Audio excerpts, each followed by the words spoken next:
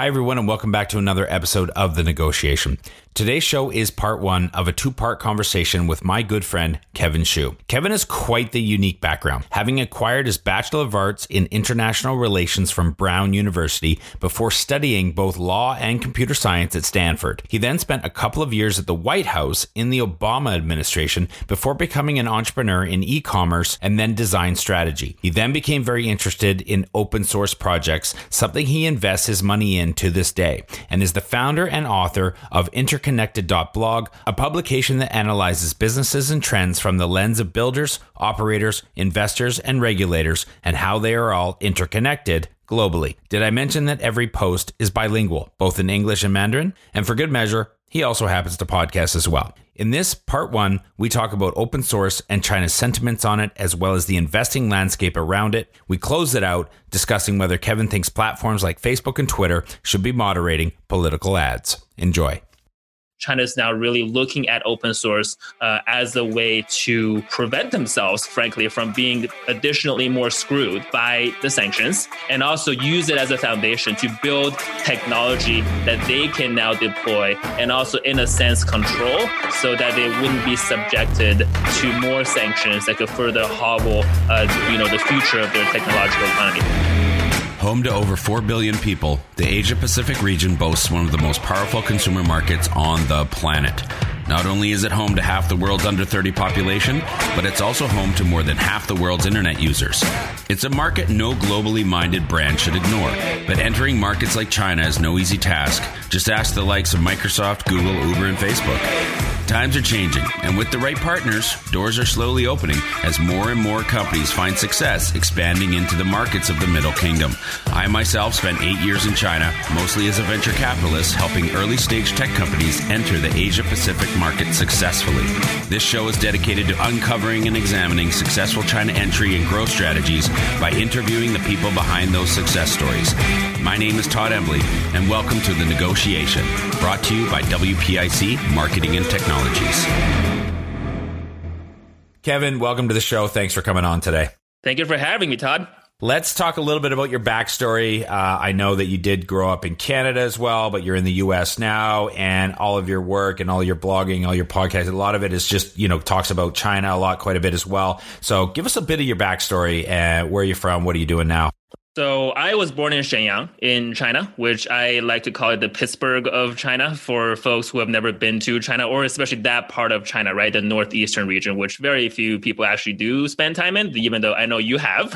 Fun fact, my daughter was born in Shenyang. There you go. So we have that Laoxiang connection over there right off the bat. So I moved to Canada when I was 10, and then I moved to the U.S. when I was 14, went to college on the East Coast of the U.S., graduated in 2008. And then that was when Barack Obama was still a senator running for president. So I started working on his first presidential campaign in Charlotte, North Carolina. And after that, spent quite a few years in D.C. working in the Obama administration, and then left in 2013, I'd say, back to the West Coast. Started law school, but actually ended up studying more computer science than law. And we can get into that if you're interested. And that's how I wound up in both the technology circle, the VC circle, but also kind of the US-China technology Venn diagram. After law school, I started working for a few Chinese tech companies, particularly in the enterprise open source sector. And now I do mostly investing in open source technology startups. And also I write a bilingual blog called Interconnected in both Chinese and English, trying to tease out a lot of these different industries and their connection with each other, which just happens to kind of mirror my own personal life up to this point. True. So I try to bring as much kind of nuanced perspectives into a lot of the issues that we're seeing in the world. A lot of it is kind of analyzed from a single perspective, and I like to bring multiple perspectives and angles to these complex things. What about the podcast? You're the co-host of the Model Majority podcast. That's right. So I also co-host a podcast called the Model Majority Podcast, which is more of an Asian American focused political podcast where I try to highlight Asian Americans and actually quite a few Asian Canadians as well who are in fields like politics, like public service, like activism, to bring their story out because of this sort of misconception that Asian people, quote unquote, are less active, are less invested in, public affairs or civic life. They're more just like in their enclaves and don't really get involved, which is true, obviously, is to a certain extent. But there's a lot that Asian Americans and minorities in general are doing to be active citizens in America and in Canada. And I personally, obviously, kind of walk those shoes as well, having spent a lot of times in public service in DC. And I want to bring out more of their stories as well, which frankly just ended up being a lot of my Obama world friends who happen to be Asian. And they want to, share their story. Okay, I'm going to want to come back to that. But first, I want to acknowledge how we actually got connected. Gen Kanai, who, for listeners who want to go back about 10 episodes a couple months ago, will remember the Gen Kanai episode where we talked about a lot about Japan and tech in Japan, talking about Mozilla, eBay, all kinds of things like that. You mentioned your investing in and involvement in open source. Is that how you met Gen? If not, tell us a little bit about how you met Gen, who was kind enough to introduce us. Right. That's exactly how I met Gen. So after I started writing my Interconnected newsletter, in which I do talk a lot about how open source technology is this global collaboration framework, essentially, between developers from Europe, from China, from Canada, the US, India, Latin America, everywhere, collaborating on large software projects that end up being the source of power for our phone, for our data centers. I read a lot about that interconnection. And again, being a veteran of open source technology, having worked at Mozilla Foundation and Mozilla, the company, I guess, in a sense, too, which is one of the very kind of established presence in open source, found me. And then we had a good chat about what is he seeing in Japan, in Southeast Asia, obviously in China, where he spent many years there as well in terms of open source. And he knew you, and that's how I got connected to you, Todd. I want to actually bridge that into another quick question before we get too far. You mentioned, the open source and talking about the interconnection between Asia. Maybe even that was, leading into your Venn diagram comment earlier. Can I just ask you, broadly speaking, what is the China sentiment on open source in general? So there's actually a lot of interesting things happening recently when it comes to the Chinese government's view towards open source technology. So prior to that, open source is just a piece of code that anyone can download, they can use it, they can deploy it, they can copy it, and they can make derivative products on top of it. That is kind of the ethos of open source, and all for free, right? So naturally, if you are an economy like China, who's trying to catch up very quickly, the tech sector is obviously booming in the last 20 years or so, depending on how you want to start it. A lot of open source technology solutions are being used in Chinese companies right now and since their inception. And slowly but surely, they start to also produce their own open source projects and try to share their new innovation, and there are a bunch of projects I can cite as examples coming out of China that are also open source that other developers from other parts of the world are collaborating and contributing and using. Now, as far as the country itself's perspective towards open source, I think because of the recent sanctions and barriers that the U.S. government has put on Chinese technology companies when it comes to Huawei, when it comes to the semiconductor makers, they are now preventing these Chinese giants, right, from accessing American-made technologies. There's been kind of this official attitude shift towards really embracing open source technology as a way to just access technology that they couldn't access before. There's always some kind of open source alternative to the proprietary solutions that you would normally buy or license. And as a country, China is now really looking at open source as a way to prevent themselves, frankly, from being additionally more screwed by the sanctions, and also use it as a foundation to build technology that they can now deploy and also, in a sense, control, so that they wouldn't be subjected to more sanctions that could further hobble, the future of their technological economy. Are they going to have any, issue trying to get deep into open source while, as you mentioned, in the same breath, also would like to control? Isn't, open source almost the antithesis of control? Exactly. I think there's a huge conflict there that the country is still trying to figure out, basically. And I wrote a piece on my newsletter that's called "Can You Nationalize Open Source?" Right? If people Google those words, you'll probably find it. And that was very much in the context of the question the US asked, which is that open source is great because of exactly what it is. And there's actually a lot of interesting governance issues to open source as a whole. There are foundations that are nonprofits, for example, that would quote unquote govern a piece of open source technology that's very central to a lot of companies and devices that isn't controlled by any company or any country. Obviously, it's controlled by this neutral governance structure that has a technical committee of, like, say, 9 members. They vote on stuff. They have election terms.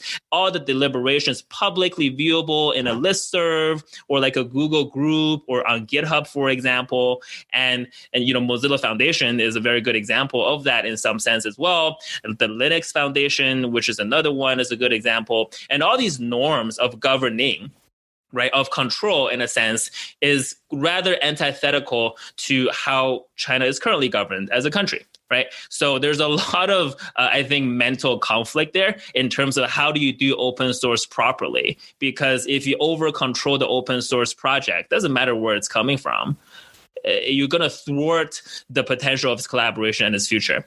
And if that happens, then it's just kind of a complete waste of time to even promote something like that. And obviously, if you do it too broadly or too transparently, it could go into all kinds of different directions. And that could also be a problem. And one thing I will just cite to your listeners, if you're interested to watch, is this thing called Open Atom Foundation. Open Atom Foundation is the foundation that was very recently formed by a bunch of folks from Huawei and also from academia. And they also have involvement from Alibaba and Tencent and all the tech giants in China that are fostering open source technology that are very much in the same fashion as, say, a Linux Foundation, for example. But it's all primarily Chinese companies, right? So how will this kind of model of open governance evolve will very much actually be indicative of how well China as an economy, but also as a source of technology innovation, can actually run in the very long term.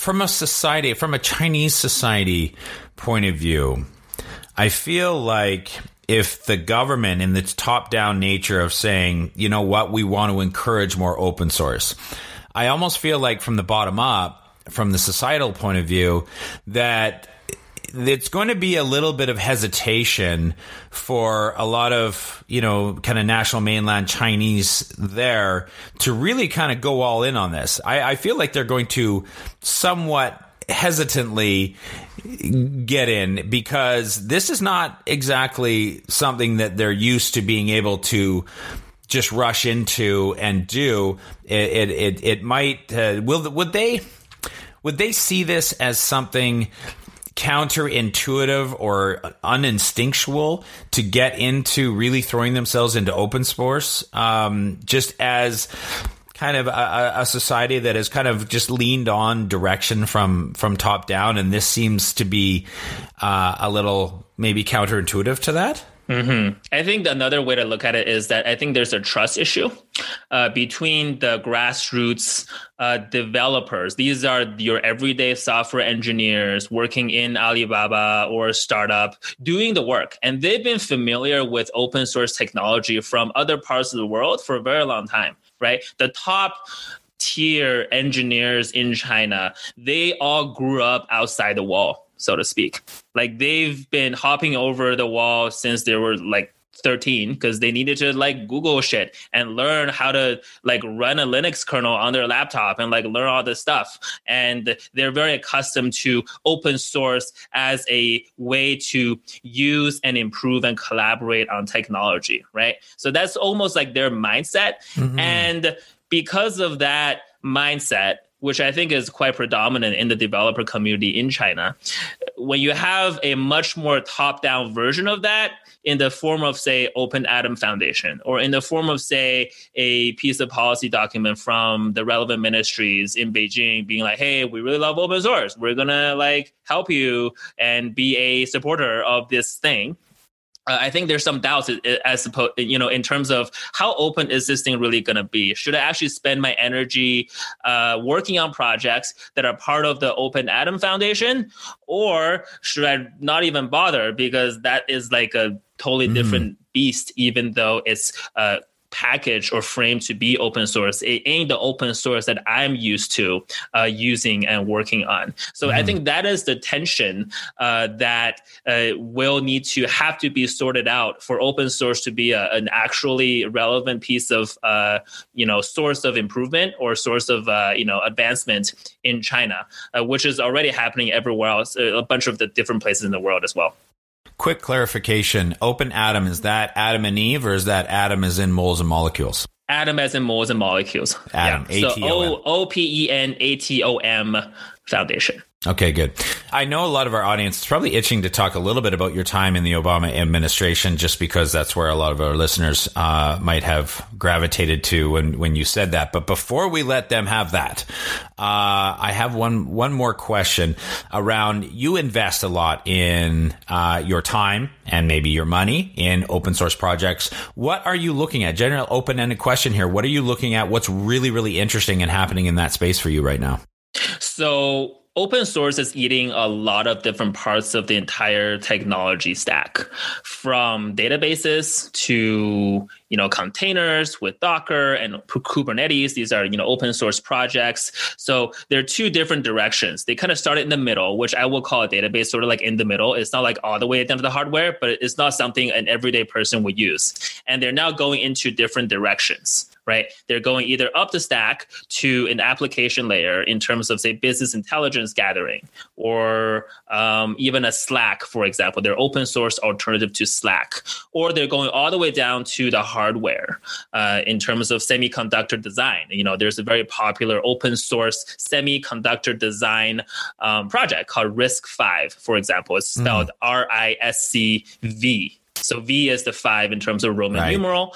And what I like to look at is that regardless of where in the stack you are in terms of your open source project, your ultimate audience are developers. These are software engineers, sometimes even hardware engineers, who need to use this in a way that is actually very similar to how an everyday person use consumer applications, right? If you're using an iPhone, you're downloading an app that you heard of. And if it doesn't do anything for you, interestingly, in like the first 30 seconds, you're kind of done with it. Similarly, developers are having that kind of expectation of open source technology and enterprise technology in general, in terms of, if I'm not doing anything interesting, if I'm not solving kind of a pain point that I have either at work or in my pet projects within, say, the first 15 minutes or even 10 minutes, then it's done. So what I look at, coming back to your question, is how good is the open source technology, or a company that's leveraging open source technology, so that you're giving them that consumer satisfaction for a developer, right? I really much see developer as its own persona, as its own audience. And they are people at the end of the day, they're moms and dads with family and limited time, and they need to solve technical problems. If you're a project or a company that can really have that wow consumer-like moment, but with a piece of raw technology, then those are the kind of companies and, potential that I love to invest in and look at. Yeah.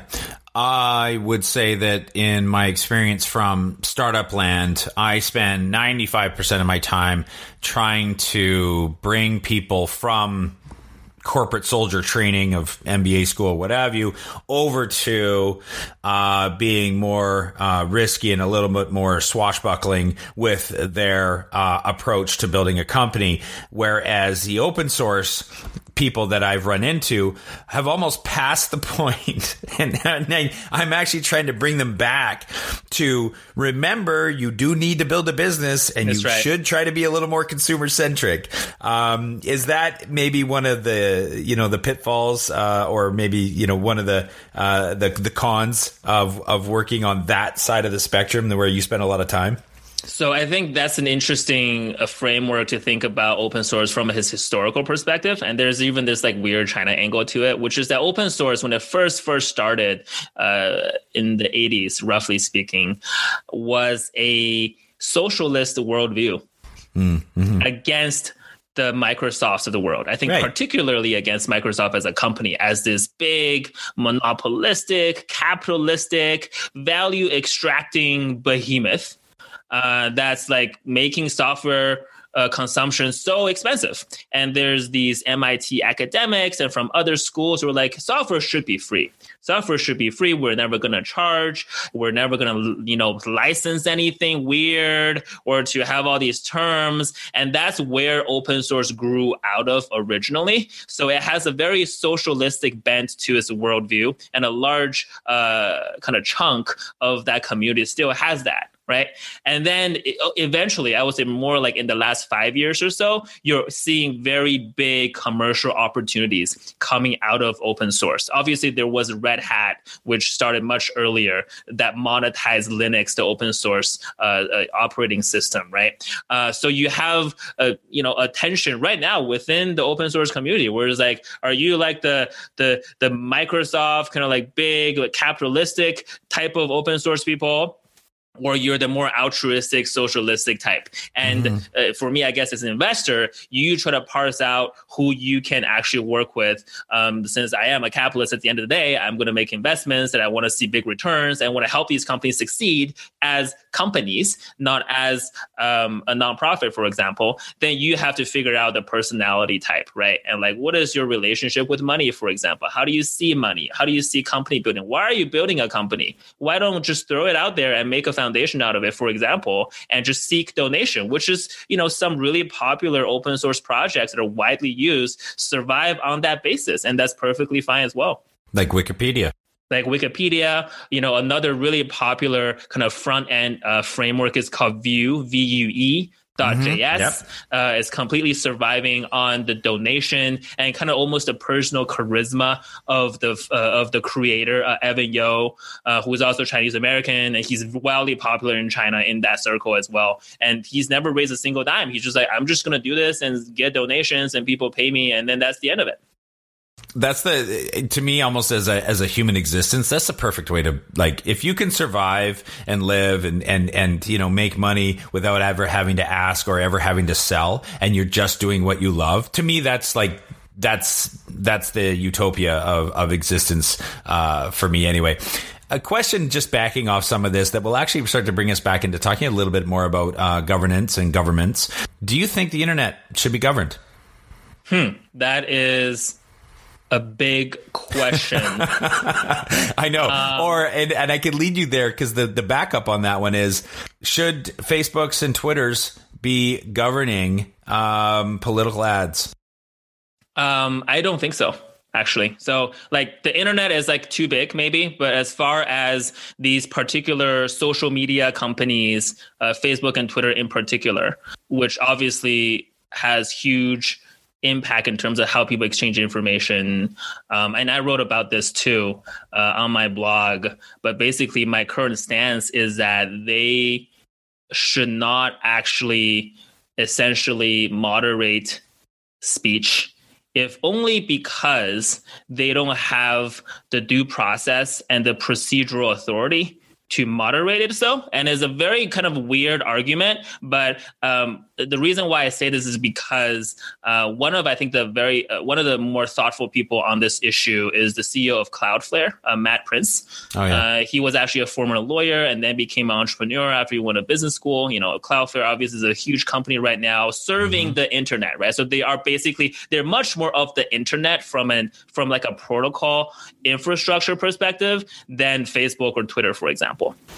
And they shut down a right-wing website, I think 2 to 3 years ago. I think it's called the Daily Stormer. But the reason why they shut it down wasn't because they were right-wing and he or other people in the company disagree with their point of view. It was because they were misusing the business relationship between Daily Stormer and Cloudflare, the provider of CDN, as a form of endorsement. So it was like a mischaracterization of a normal business relationship. And he had this very thoughtful blog post explaining why they banned it. It wasn't because of speech, because it was not my place as a CEO of a company to determine what you should and should not see unless it crosses another line.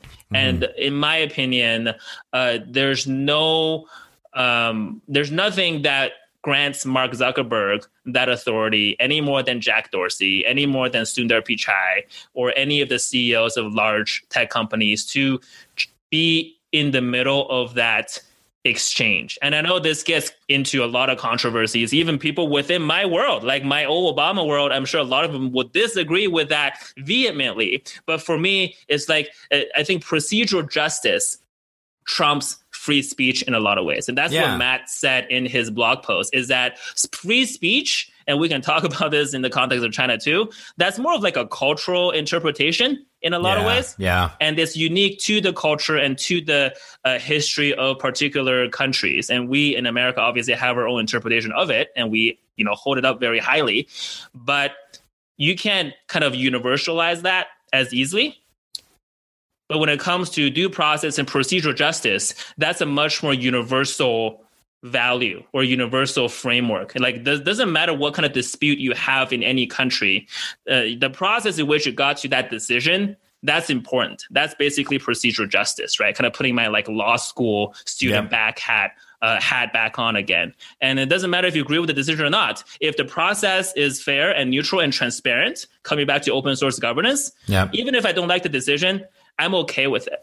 Yeah, exactly. As long as it was fair and due process, then okay. And I understand the process and why this was decided here, why that was said then. And even if I don't like the decision, it's like, so be it. But it's a really good point, because I think you lengthened the view on my original question, because I think short-sightedly like when we see things that are wrong and we have the ability to stop them from being spread, we should do that. But in the long term, in the lengthened view that I think you brought about, it was like, well, it's not really about what's right and wrong. It's about who's making that decision and how are they making that decision that we should care more about. We can all kind of tell right and wrong. But then that also brings me back to my case where I'm not sure that people have the ability to determine right and wrong anymore. I think it has become so convoluted. Thank you, Internet. Yeah, exactly. And I agree with that wholeheartedly. And that is a different issue, right? Than who gets to decide what I see and don't see, and who gets to decide what is wrong and what isn't wrong. Like, even if we assume that we can all know what is right and what is wrong, which is a terrible assumption at this point, but let's just assume so, then I don't want a third party that I do not have any transparency over whatsoever, right? And this gets into the recommendation algorithm of Facebook and Twitter and TikTok and all these other, in YouTube and whatever. It gets into the content moderation algorithm of what comments get deleted or flagged and what doesn't. I don't have any transparency as a person who I think can tell between right and wrong. I have no transparency into that whatsoever. And therefore, whatever decision those things make has no procedural justice value to me whatsoever. Yeah, I think we all believe that we can tell the difference between right and wrong. I think that's like the innate fallacy of what drives us all so farther apart. You mentioned that, and I just want to point to you when you talked about how many Asian, Canadian, Asian American friends or people in your network that are also involved in politics. I sensed almost a bit of surprise that maybe that you felt so many Asians would be willing and wanting and interested to be involved in politics. Was I reading that wrong, or was there something a little bit there as far as you being maybe a little bit surprised how many Asians like to get involved in politics on this side of the ocean? Mm-hmm. So I think I was lucky to have worked both on the Obama campaign and also his White House during my 20s. And I got to see a lot of people that did look like me. There weren't that many, but there were some. And it was more than I had ever expected, because I certainly didn't enter politics with any sort of ambition. It was very much more of a fascination to me. And the one thing led to another. So, the two sides to your question is that I was surprised to see how many there were, but in a way also there wasn't enough.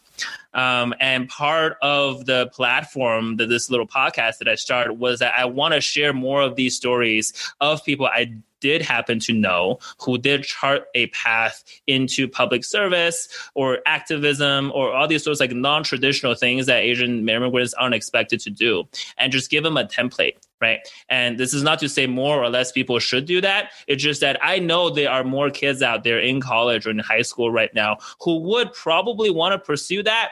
But because of, say, family expectation, because of their own insecurity, because of lack of role models, because of lack of templates, they are afraid to take that path, even though they could have been very good at it.